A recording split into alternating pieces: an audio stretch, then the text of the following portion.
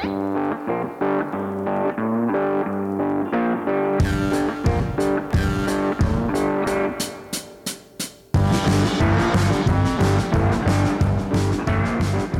an old saying that says good things come in small packages. Well, today we're going to learn that not only do good things come in small packages, but it's also true that evil things come in very small packages. And we're going to learn that very small things can have a very big impact. And the smallest thing that can do either the greatest good or the greatest evil is our tongue. Because in the book of James, it's going to talk about the good and the evil that we can do with our mouth. And Steve, this is one of these passages that are very convicting for all of us that really care about the Word of God. It is very convicting, and it's something that we should take heed to. This is really an important part of James's epistle here, I believe. If you have your copy of the Word of God, turn to the book of James, chapter 3. A little bit of context about what we've covered so far. James, of course, is Jewish. He's talking to Jewish Christians, and he's speaking to them in the sense of very early after the New Testament church was started. So he's talking about a lot of very practical things about how do we live our lives on a daily basis. And he talked about going through trial, reaching out to other people, living according to a royal law of liberty. And we went through quite a bit of detail about showing that James was talking on a level of being of practical use to others, not about salvation or how we become saved. Today, in James chapter 3, starting at verse 2, he talks about what we can do with our tongue. Steve, if you could start at James 3:2 and read down through verse 12. For we all stumbled in many ways. If anyone does not stumble in what he says, he is a perfect man, able to bridle the whole body as well. Now, if we put the bits into the horses' mouths so that they will obey us, we direct our entire body as well. Look at the ships also. Though they are so great and are driven by strong winds, are still directed by a very small rudder wherever the inclination of the pilot desires. So also the tongue is a small part of the body, and yet it boasts of great things. See how great a forest is set aflame by such a small fire? And the tongue is a fire, the very world of iniquity. The tongue is set among our members as that which defiles the entire body, and sets on fire the course of our life, and is set on fire by hell. For every species of beasts and birds, of reptiles and creatures of the sea, is tamed and has been tamed by human race. But no one can tame the tongue. It is a restless evil and full of deadly poison. With it we bless our Lord and Father, and with it we curse men who have been made in the likeness of God. From the same mouth come both blessing and cursing. My brethren, these things ought not to be this way. Does a fountain send out from the same opening both fresh and bitter water? Can a fig tree, my brethren, produce olives, or a vine produce figs? Nor can salt water produce fresh. I really like this passage, Steve, because of the descriptive language. He has these very practical applications, then some illustrations that are really easy to understand. The language here is just good literature, but he gives these great illustrations. He talks about the rudder of a ship, and you have this huge ship, and it's going through all kinds of storms and waves, but the rudder can steer it through and control the ship as it goes through. And this very small rudder can turn this huge ship. And he talks about how a small flame can burn down an entire forest. And he talks about bits in horses' mouths. Now, those of us that might not be around horses, you can have a very large horses. Horses are very large, very powerful, and they have a space in their mouth where you can put a small piece of metal and the rider can control this huge animal and get it to go where he wants it to go. These practical applications are so clear that even I can understand them. And I think that's one of the great things about the Word of God. The other thing is that a horse has its own will. It can, if it wants to, decide to go a different direction, but through the bit, through the bridle, the rider is able to control it. Versus a ship that's tossed about by the sea. The sea doesn't have a will, but yet the pilot of the ship through the small rudder can direct it. Yes, this language is very, very vivid. It's also gives these different types of contrasts that are there. It's just wonderful. One of the interesting thing to me is even after all these centuries, these illustrations he uses are still applicable today, and we can understand them. The other thing I found interesting, Steve, I was thinking about this. James, the writer of this, is the half brother of Jesus. Jesus used a lot of illustrations and parables from nature, vine dressers and sheep and things like this. And James does as well. James used these illustrations from the nature around us to make these points, just like his half-brother Jesus. So let's go and go through this. Starting in verse 2, it says here, "For we all stumble in many ways." One of the first things I learned there is he includes himself. He says, we all stumble. But then he says, what are some of these ways that we can stumble is one of the questions I ask. There's 1,000 ways. There's only, if I tell you I have a straight stick in my hand, there's only one way it could be straight. But if I tell you I have a crooked stick, well, you don't know which way, because there's an infinite number of ways that you could have a crooked stick. But he says we all stumble in many ways. I think of passages, Steve, that teach that all people are sinners. Romans 3:23,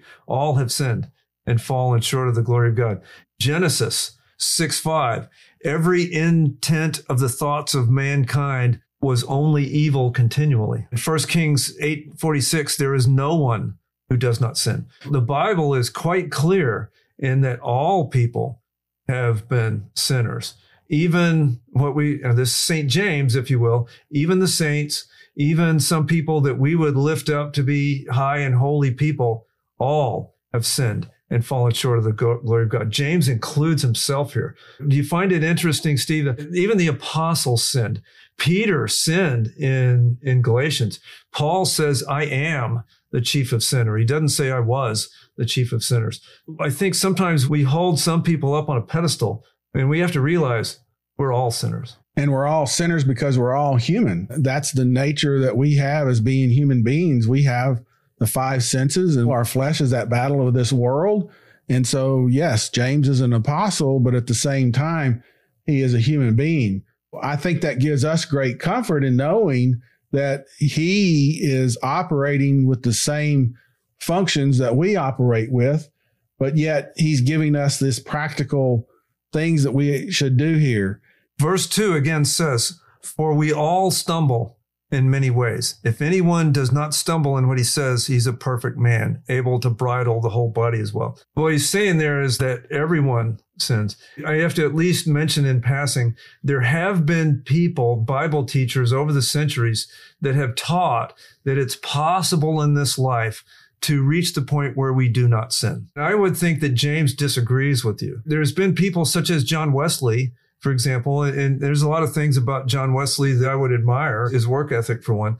But for most of his life, he taught that we could reach a sinless perfection. Now, I'm told that he changed his mind just before he died, but for most of his life, he taught that it's possible through hard work and dedication to the Lord that a Christian could achieve sinless perfection in this life. Well, James would simply disagree. We all stumble. He includes himself. He was an apostle. Again, Paul calls himself the chief of sinners. Peter sinned. We all sin. I think we have to realize, don't you, Steve, that there's this tension in the Christian life between people that we don't want to sin, but we find ourselves actually sinning. You know what brings to mind when I hear that is in manufacturing and other places, they'll have, in order to encourage no accidents, they'll have a big sign that'll say up there, it'll say 20 days since the last accident or 360 days since the last accident. And it's up there. But yet when one person in the manufacturing facility has an accident, they have to start out at 0, and it starts out at 1 day, 2 days. That's what I get as far as somebody that is trying to do their best to live a sinless life, in that they have this calendar that's maybe in their mind, 20 days without sinning, 200 days without sinning. But yet once they do something, then they have to wipe it all clean.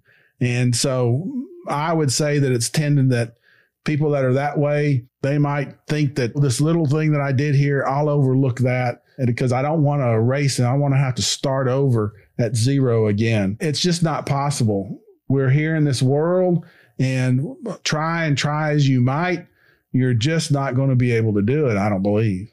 The main thrust is these several illustrations around controlling the tongue. He makes the comparison to a small thing, like a small flame that'll burn down a forest. In verse 2, he's saying here that if you does not stumble in what he says, then he can control the whole body. And I find this interesting, Steve. Why is it so hard for us to control our tongue? Why is it so hard to control what we say? Because we have a tendency to blurt out what we are thinking without holding it back and really thinking about what we say. Many times it just comes out, and there's a direct connection, or a quick connection, I should say, between a thought and what comes out of the mouth. Really, there needs to be a slow connection.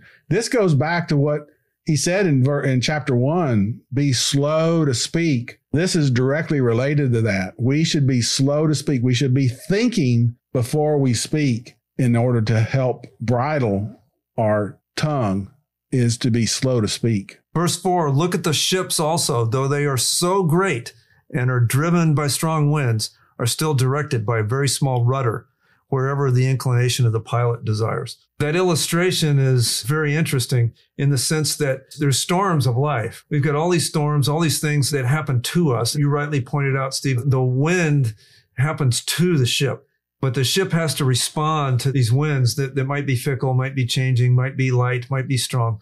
We, as we go through life, are going to face winds that blow from different directions and blow from different strength. The illustration here is that you can control how you respond to all these storms of life if you can control your tongue. I find that very interesting. Is it really possible to control the tongue? Well, he's going to tell us in a bit, but at the end of this passage, he's going to give us a clue on how to do that. But first, he's just telling us, if you could control the rudder of a ship, you can get it through the storm. Well, if you can control your tongue, you can get it through the storms of life. That's the illustration he gives. And then in verses 5 and 6, he says our small fire, this little bitty flame, will start a forest fire, and our tongues are set on fire by hell, or speak of hellish things. I find that very interesting, Steve, is that we can say some of the most evil things. And we often seems to be, we save our strongest, most wicked things to say to those people that we love. And I find that to be quite disappointing, is that there's times where I've said, confession time, I've said cruel things to people that I love, that I wish I could just pull the words back. But once the tongue gets active, then the words are just out there. I think, Steve, what he's saying in this passage is that it's very important to control the tongue. But in that passage we read, is there anything in there he tells us how? And he doesn't. The next section is going to have a little bit of a clue. But first thing, he's just pointing out the problem. He's saying our tongues can cause great damage. He says in verse 8, it's an unruly or a restless evil, full of deadly poison. I think of other places in the Bible that talk about similar things. Romans chapter 3, verse 13 and 14. Their throat is an open grave. With their tongues they keep deceiving. The poison of asps is under their lips, whose mouth is full of cursing and bitterness. Then in Matthew 15:11, it is not what enters into the mouth that defiles the man, but what proceeds out of the mouth, this defiles the man. What are your thoughts, Steve, whenever we hear that language, some of them from our Lord, and in Romans 3, the poison is under our lips? What's the impression when you hear language like that? I also have said things in the past to loved ones and other people that weren't family members that I wished I had taken back. Some of it has to deal with that you say it and you're supposed to be a Christian and you realize I'm not really representing Christ in a proper way. But with loved ones, especially in a marriage, each spouse knows the hot buttons that we talk about that will really set somebody off. I think that part of what James refers to as this little spark that starts a big fire that goes about and forms the course of somebody's life. Those little bitty hot buttons that you say something, a little barb that you know at the time that you say it is going to set the fire that's going to set the other person off. And I've also heard it say, I shouldn't have said that, but, that just made me feel good to say it. But later on, the fire that it sets off is not good, and they don't feel good. Coming back and apologizing, being contrite with it is not something that feels good. It's the right thing to do, but it doesn't feel good. Let me say one other thing on this. This is a learning of mine through the years. We're told to love other Christians, other believers. And what happens, because I know this from my life, we tend to treat believers outside of our family as we should. This person is a believer. We should be loving to them. Then we get within our family unit of other believers. Our spouse is our believer. Our children are believers. We don't treat them as fellow believers. I believe that we should look at our fellow family members as Christians first and treat them as we're told to treat other believers. We're told to love them in various ways. And when we have that type of attitude that they're fellow believers first and family members, I don't want to say second, but we need to include them with the same way that we treat other believers outside of our family. Once I realized that helped me to be able to bridle my tongue. It doesn't mean that I was always kept it bridled, but it did change the way that I looked at not only my family members, but also outside as well. They're Christians, and we should treat them as Christians and acknowledge that they're Christians and treat them the way that Scripture tells us that we're to treat fellow Christians. He uses a couple of different illustrations in this passage. He says that a spring can't produce fresh water and salt water out of the same spring. A fig tree can't produce figs and olives too. So it ought not be, he says, that our tongue can both bless and then curse. It should not be the case that our tongue will praise God and then turn around and curse them and say cruel things to people around us. It should not be that we can say blessings and then turn around and to the people that we love the most and say cruel, hurtful things to them. In verse 8, it says there, no one can tame the tongue. No one can tame the tongue. The older translations, no man can tame the tongue. I submit, Steve, God can tame it. No man can tame it, but God can tame the tongue. That's really the solution. If you notice this passage we read, nothing in here about what to do about it. He's just pointing out the problem. He says, we have this issue with our tongue, but okay, James, what do I do about it? Well, one of the things he tells us is to seek wisdom, and that's in the next passage. Can we tame our tongue? I submit no, but God can. If we have the Holy Spirit inside of us and we learn of him, then we can tame the tongue. Before we get to that though, Steve, how does our speech give witness? If we think of the things we say, how does it give witness to our God and to the world around us, both the believers and the non-believers? How does our speech affect how we appear to those around us? Our speech shows our character. And James, in the previous chapter, is talking about how is somebody's faith manifested, basically. How is it shown? While he used illustrations that it should be things that are helping others, helping the poor is one of the examples he gave that shows the faith that's inside. Here, it's talking about speech. And our speech also shows what type of faith that we profess. We might profess to be believers in Jesus Christ and to follow Christ and to become more Christ-like, and then turn around and treat other people with our mouths and with our tongue that express our thoughts in such a way that aren't Christ-like. I'm speaking to myself as someone that has gone through this and still has these type of situations that come up. And it's an excellent point that you bring up, Glenn, that God can bridle the tongue. I think that's a practical way of saying is that if you feel that you've got to express something, but it's something that's hateful, or it's something that's mean, or it's just something that's not Christ-like, don't say it and take it to the Lord. Take it to God.